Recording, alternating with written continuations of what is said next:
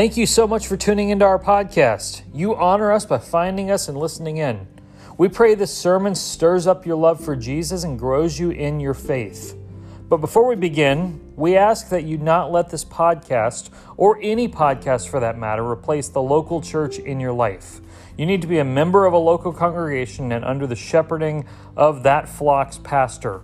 So please become part of a local church if you aren't currently. If you'd like more information about our church, please go to www.mountzionchula.org. Enjoy our podcast. At the end of church, but as we go out today, we're going to need some manpower to help get these, or woman power as well, if you know. But if we need to get these out into vehicles in order to be able to transfer them to East Side tomorrow. So I'll mention that again at the end. But if we could get that at the end, that'd be really helpful. Yeah.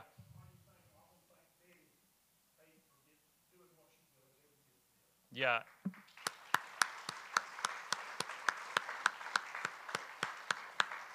Yeah, and I'm so sorry I forgot to mention that.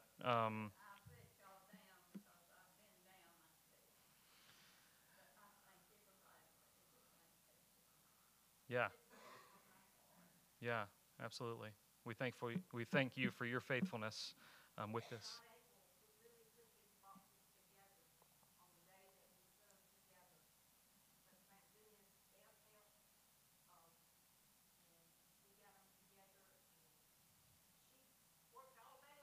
Yeah.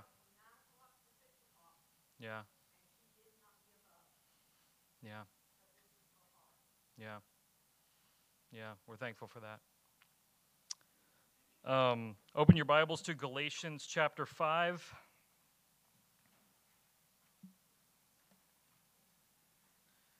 Adrian, can you hand me that water bottle there on the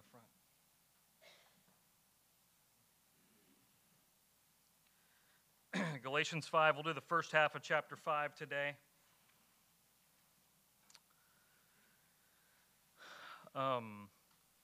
There's a pastor in Colorado named Sean.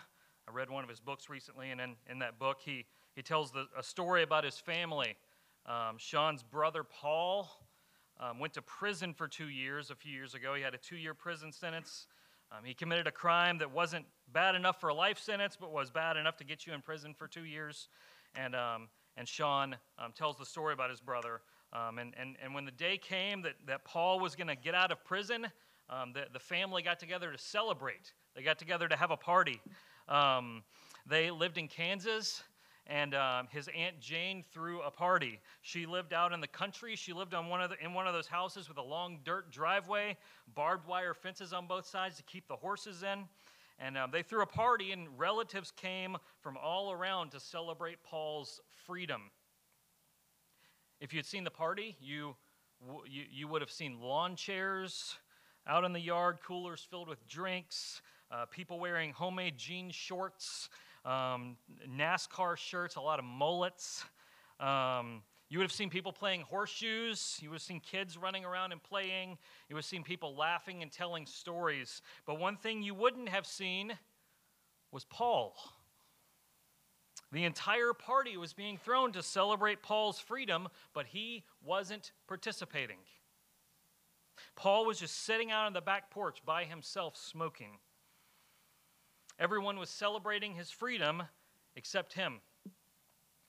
Sean later asked Paul why this was the case. Why did he do this? And this is what Paul told him. Listen to this quote. Paul said, "I was scared. I had been locked up for 2 years. I had to watch everything I did and every word I said. It was all I knew. I didn't know how to stand and talk to people. I didn't know what to say or how to act. It just terrified me, so I sat out back by myself." Paul was a free man on paper, but internally, he still felt like a prisoner. He didn't know how to live free. And I think it's a pretty good description of the Christian experience. We are free in Christ, yet so often we lock ourselves back up internally. And that's what Paul's going to talk about today, being free in Christ and not falling back into being locked up. And so Galatians 5, I'm going to read verses 1 through 15. For freedom, Christ has set us free. Stand firm, therefore, and do not submit again to a yoke of slavery. Look, I, Paul, say to you that if you accept circumcision, Christ will be of no advantage to you. I testify again to every man who accepts circumcision that he is obligated to keep the whole law. You are severed from Christ. You who would be justified by the law, you have fallen away from grace. For through the Spirit by faith, we ourselves eagerly wait for the hope of righteousness. For in Christ Jesus, neither circumcision nor uncircumcision count for anything, but only faith working through love. You are running well. Who hindered you from obeying the truth? This persuasion is not from him who calls you. A little leaven leavens the whole lump. I have confidence in the Lord that you will take no other view, and the one who is troubling you will bear the penalty, whoever he is. But if I, brothers, still preach circumcision, why am I still being persecuted? In that case, the offense of the cross has been removed. I wish those who unsettle you would emasculate themselves. For you are called to freedom, brothers, only do not use your freedom as an opportunity for the flesh, but through love serve one another. For the whole law is fulfilled in one word, you shall love your neighbor as yourself. But if you bite and devour one another, watch out that you're not consumed by one another. The book of Galatians has been pretty super upfront that we're born slaves to this world. All of us are born slaves to the world. We're also prisoners in the kingdom of Satan from the moment we're born. We're born captives, and there is no escape for us. We are in a prison more secure than Alcatraz, and we will never use a spoon to bore a hole through the wall to escape through the sewer. That's not going to happen. But Christ came. Christ came, and in the death and resurrection of Jesus, he set captives free. That freedom can be true for a Christian now. He came into the prison and he let us out. He defeated anyone who might prevent us from escaping. He crucified our sins and killed them. He raised to life and he provided the new way to life. Ephesians 4:8, when he ascended on high, he led a host of captives. Colossians 2:13 through 15, you were dead in your trespasses and the uncircumcision of your flesh. God made you alive together with him, having forgiven you of all your trespasses by canceling the record of the debt that stood against us with its legal demands. This he set aside, nailing it to the cross. He disarmed the rulers and authorities and put them to open shame by triumphing over them in him. This was his mission. Jesus didn't come to provide a way for nice people to go to heaven when they die. No, he came to free captives from the prison they were trapped in, that they might know freedom forever here and in eternity.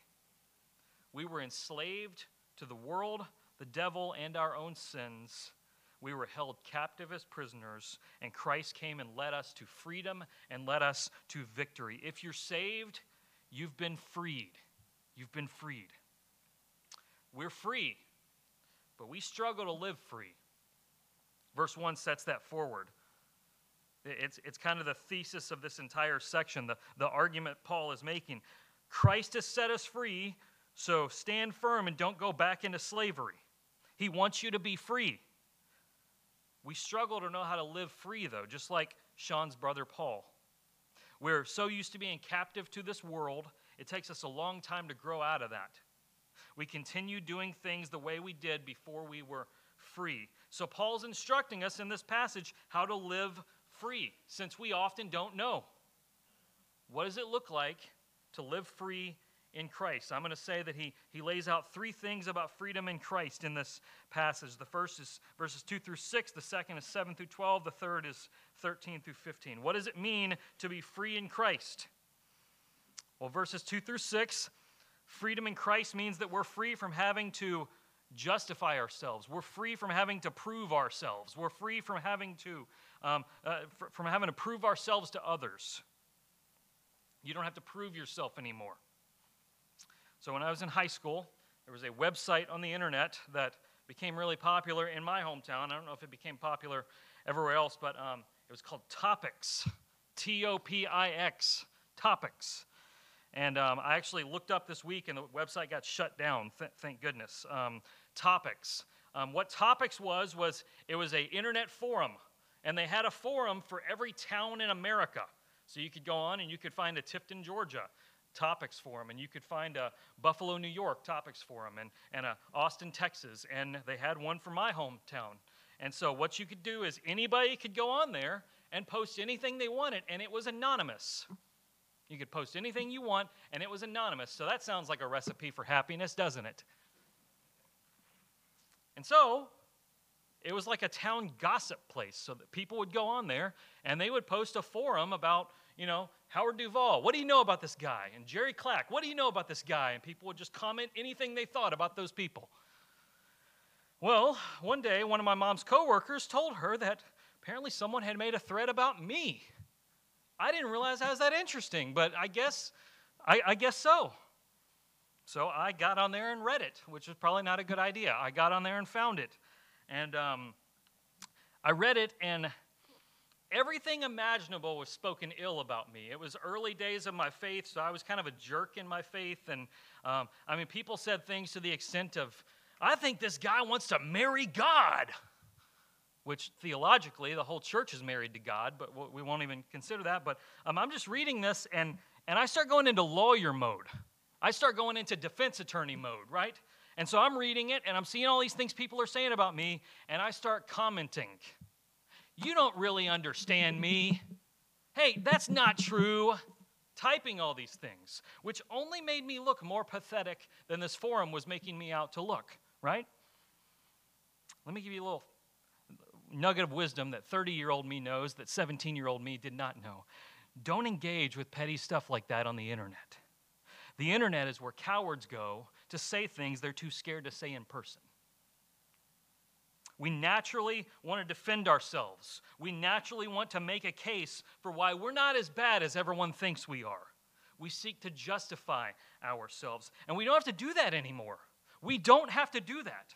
If we're saved, what can man say to us to take away the righteousness that we have with God? What can man say? It was secured in the death of Jesus. Not even the devil himself can take it away from us. But we naturally feel the need to continue justifying ourselves, like there's something incomplete of what Christ has done in us, because we don't see the full effect of what Jesus has done for us yet, but we will. This is why it's so easy for the Judaizers, or the people troubling the Galatians. They're telling them that you have to be circumcised to be saved. Their faith in Christ is good, but you also have to take that one extra step. They're telling them that. And actually, this is the first time, Galatians 5, that Paul actually mentions circumcision. It's the first time he mentions that, but we know that's what's going on. And he tells them, look, circumcision is the sign of the old covenant. We're in the new covenant, okay? So the new covenant, the sign of the new covenant is baptism. And so God has brought a new symbol there.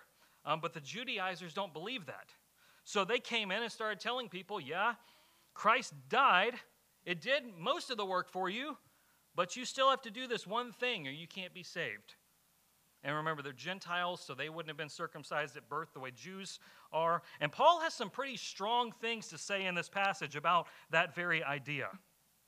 He gives 3 warnings here in verses 2 through 6. First, he says,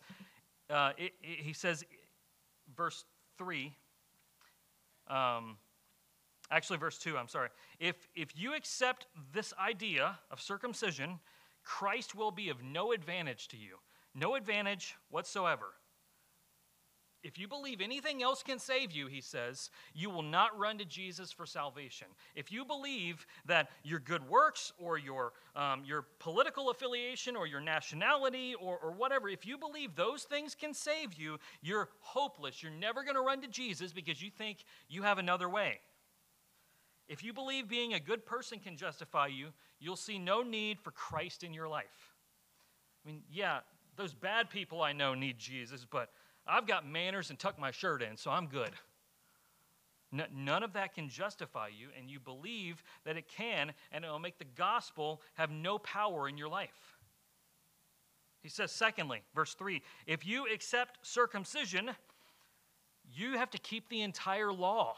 You have to keep the whole thing. Because logic would reason, God did not just give circumcision to Israel, he gave 600 other laws. He gave them 600 other things to keep.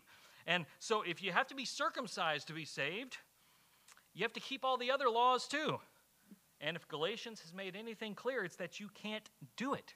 You haven't even kept the 10 Commandments. You really haven't kept the other 600. And this is true of our self-justification too. We do this so often, we overlook our shortcomings and we think we're okay with God. We notice the smallest sins of another person, but we overlook our biggest shortcomings. We notice all the bad in other people, but we overlook the bad in us.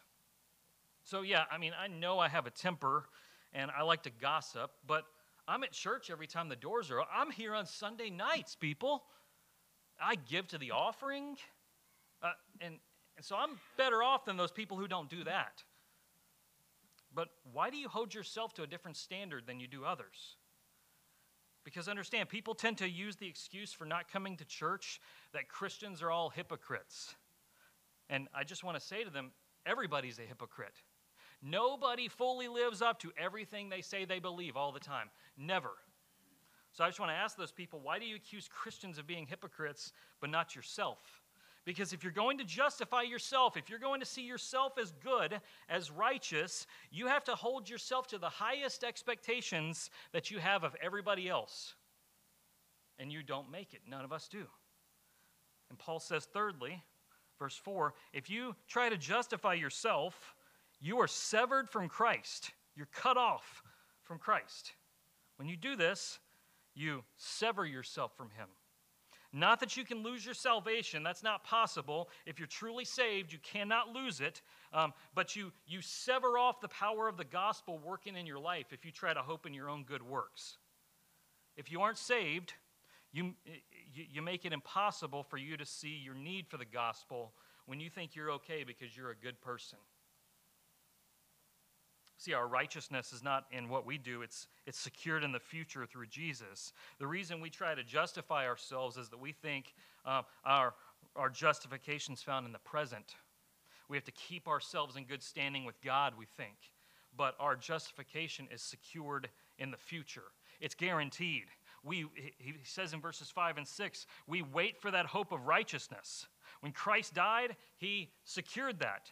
In the court of heaven, you're counted free. You're counted sinless. You're counted with no sin in you whatsoever. There's no need to try and make yourself right with God by your works. It's pointless. It's already achieved by Jesus for you and for other believers. That's something the Lord taught me this year. See, we get mad and hold things against other people because we don't understand the gospel, because we don't understand what Jesus did. Here's the question. How can you hold something against a fellow Christian? Whether it's your spouse or a member of this church or a preacher or whatever. How can you hold something against them, hold a grudge, not forgive them for something? Because if they're saved, God has completely forgiven every sin, every one of them. God holds no sin against them.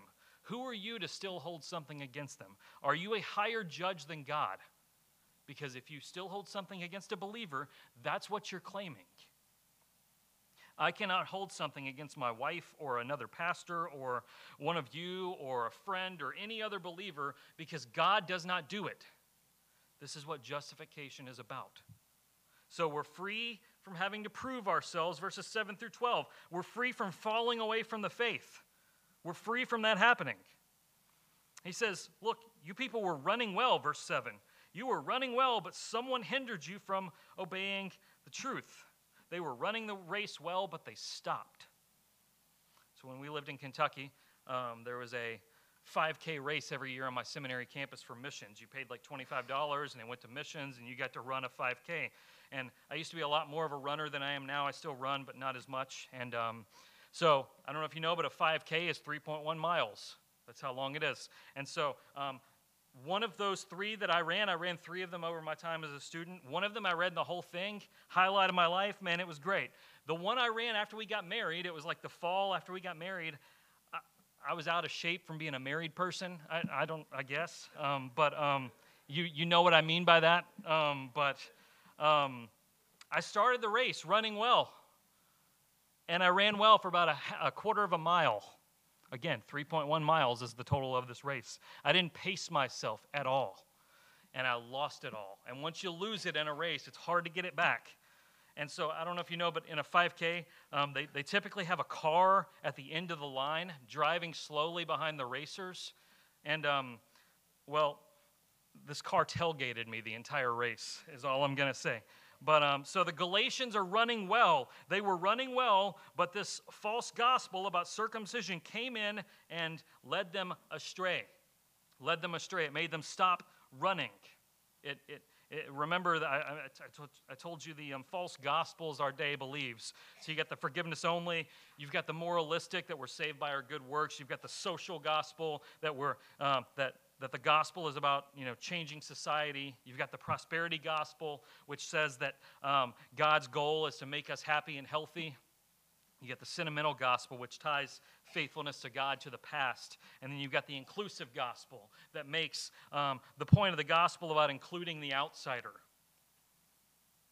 That these are the gospels we believe in our day, and they have just as much possibility of running us astray as what has happened here in Galatians. They were walking in the truth, but this false gospel of circumcision has corrupted the entire church, and they're all going astray.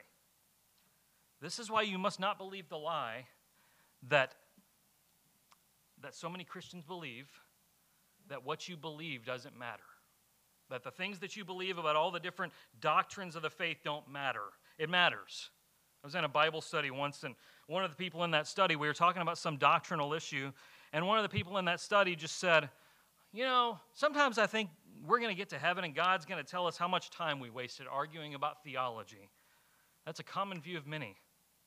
Just love Jesus. It doesn't matter what you believe. Okay. I love my wife.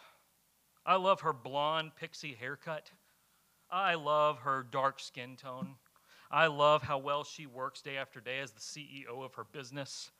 I love when she takes our dog for a walk every afternoon. I love watching horror movies with her. I love when she drives her 1989 Mustang. I love eating seafood with her. She really loves rainbow trout and salmon.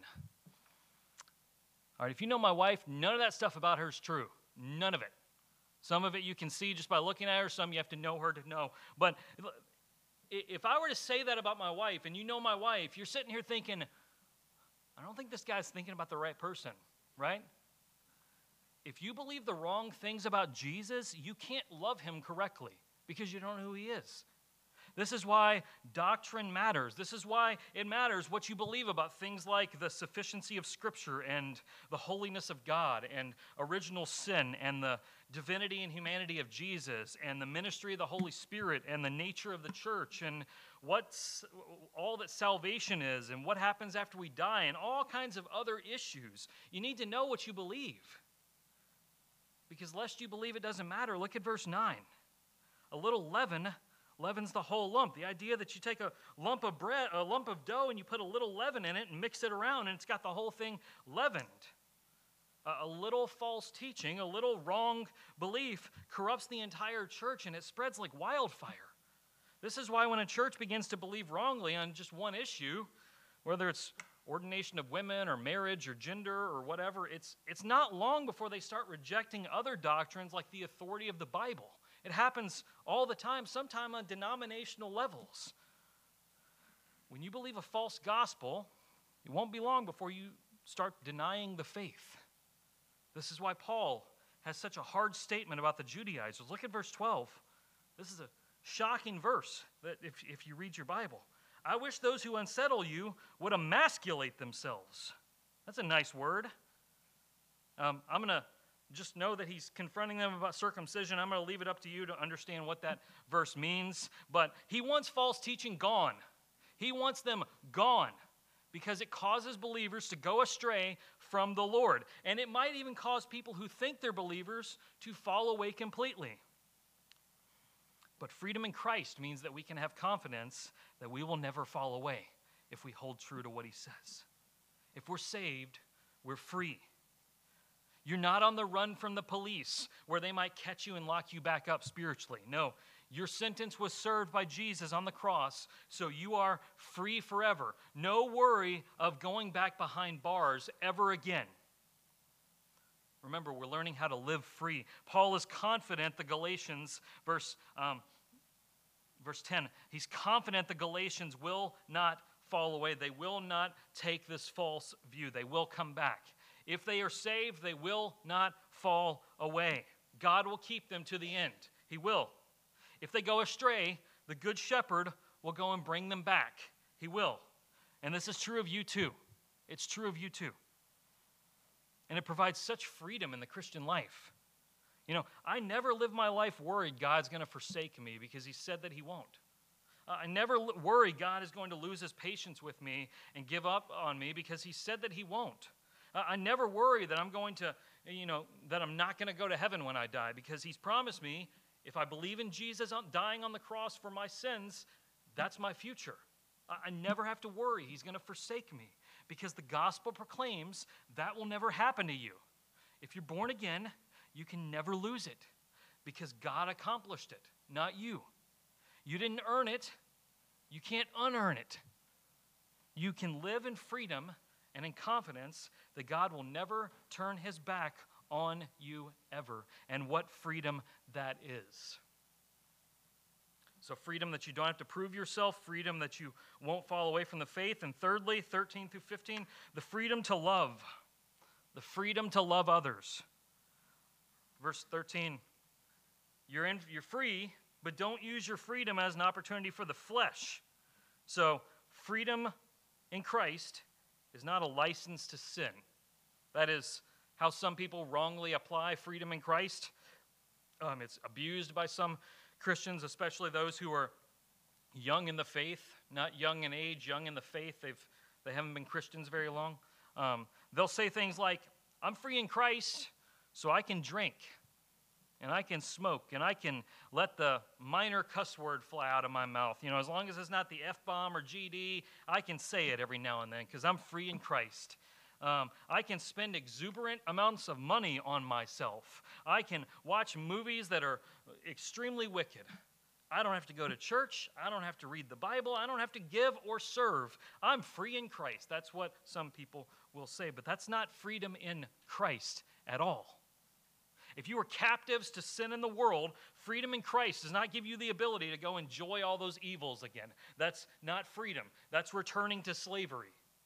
Christ has set you free from all of that, so you don't have to be enslaved by it anymore. No, it's a different kind of freedom. Look what it says. Don't use your freedom as an opportunity for the flesh, but through love serve one another, for the whole law is fulfilled in one word. You shall love your neighbor as yourself. Freedom in Christ equips you to love your neighbor well. It equips you to love your neighbor well. Remember what Sean's brother Paul said. I had to watch everything I did and every word I said. It was all I knew. I didn't know how to stand and talk to people. I didn't know what to say or how to act. He's thinking, I got to watch every word I say because if I say the wrong word, that guard's going to, detain me. That he's experienced for 2 years. The Old Testament law, in many ways, showed how to love our neighbor, but there were so many of them, it felt overwhelming and impossible to obey, and that's kind of the point, so that you run to a Savior. But to sum up the law entirely, Paul does that in verse 14. You shall love your neighbor as yourself. You treat your neighbor the way you would want to be treated. You treat another person the way you would want to be treated. You take care of people the way you would want to be taken care of. You befriend people the way you would want to be befriended. You confront people for their good in a way you would want to know if danger was coming your way, if you'd fallen into it. You encourage others. You mourn with others. You support each other the way you would want to be treated. I've seen this post going around Facebook lately, and it says, essentially, I stopped calling and keeping in touch with a lot of people and nobody seemed to notice because they haven't called me back. And that's a really selfish way of viewing relationships. I just stopped reaching out to people and they no longer reached out to me, so I guess they weren't really my friends. Well, if you're to treat others the way you want to be treated and you stop calling people, it shouldn't surprise you when nobody calls you back or keeps in touch with you. Love your neighbor as yourself. This is how you fulfill the entire law of Moses, he says. The Judaizers said it was to be circumcised. It's actually to love. Look back at verse 6. Neither circumcision nor uncircumcision counts for anything, but only faith working through love. That's what it is. We're free to love each other. We're free to love each other. We're freed from having to make sure we're doing it right. I'm in a couple groups on Facebook of pastors, and occasionally, us that are less experienced will post on there, hey, I've got this going on. How do I do this? Or, hey, there's this situation in counseling I'm facing. What should I say to these people? Or, hey, this person lost a child. How do I minister well to them? What do I say? Just different things like that. And, we'll post those scenarios, and I'm a very by-the-books kind of person in how I approach life. So I want to make sure I'm doing everything right. That's just how the Lord wired me. So I've posted a couple scenarios like that into these groups. They're private, so nobody can see them except those that are in there. But I've just asked, hey, I've got this situation. How do I love and minister to this person in this situation? And after I've done that, I've thought to myself later, just go do it. Just go do it. Like there's no guidebook for how to love somebody well when they have a death in the family. Just go do it. Just go do it. They aren't, like I can promise you, coming to one of your houses when you've lost a loved one, none of you have ever been sitting there with a rubric thinking, all right, he did this correctly. He said this correctly. Oh, he didn't do this. Marking him down there. He's got a B so far. You've never done that. And nobody does that. The only wrong way to love somebody is to not love them, right? Just go love them. And don't worry about if you say the right thing or do the right thing. That's the constant battle for me, and that's the slavery of not being free creeping back in all the time. Living free in Christ frees you up from having to watch yourself and make sure you're doing everything correctly. Just go do it. Just go love your neighbor. The only instruction manual for that is love them the way you would want to be loved. What happens when you don't? Verse 15. What happens when you don't love them? If you fall into false teaching, like verses 7 through 12, you end up doing what happens in verse 15. If you bite and devour one another, watch out that you're not consumed by one another. If you believe wrongly, it'll make you love wrongly, or not love at all for that matter. And it will result in a church biting and devouring one another. If you know of a church like that where everyone is fighting all the time, it's probably because they believe the wrong things. Now, the church statement of faith that they have may be orthodox, but the members don't believe it. They believe the church belongs to them and not to God.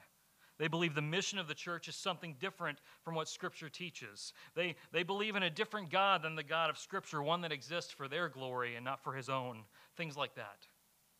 And it will work itself out in church fights, church factions, and church splits. May we never be that kind of church as Mount Zion. May we be a church that loves one another well for the glory of God, because this is how we fulfill the entire law of Moses. So understand how important this is. We must know that we're free in Christ, and we must live free. We must believe that we're free. We must recognize our freedom is given to us to love one another. And we must live in that way, because what does Paul say in verse 1? It is for freedom that Christ has set you free. So stand firm and do not fall back into slavery. That's always the wrestling match that we're in. And may we fight that well. Let's pray. Father, I thank you that we are free in Christ. We are not bound to our old life. We're new. We're set free. We're ransomed. And Lord, what thief can steal our heart's possession, and what doubt can overcome our faith? Lord, you have paid our ransom. We praise you for that. Father, I pray that you would help us all live free in Christ and not fall back into slavery, lest we take our eyes off Christ, and lest the gospel not have power in our lives to work for us. We praise you, Lord, in Jesus' name. Amen. I will be at the front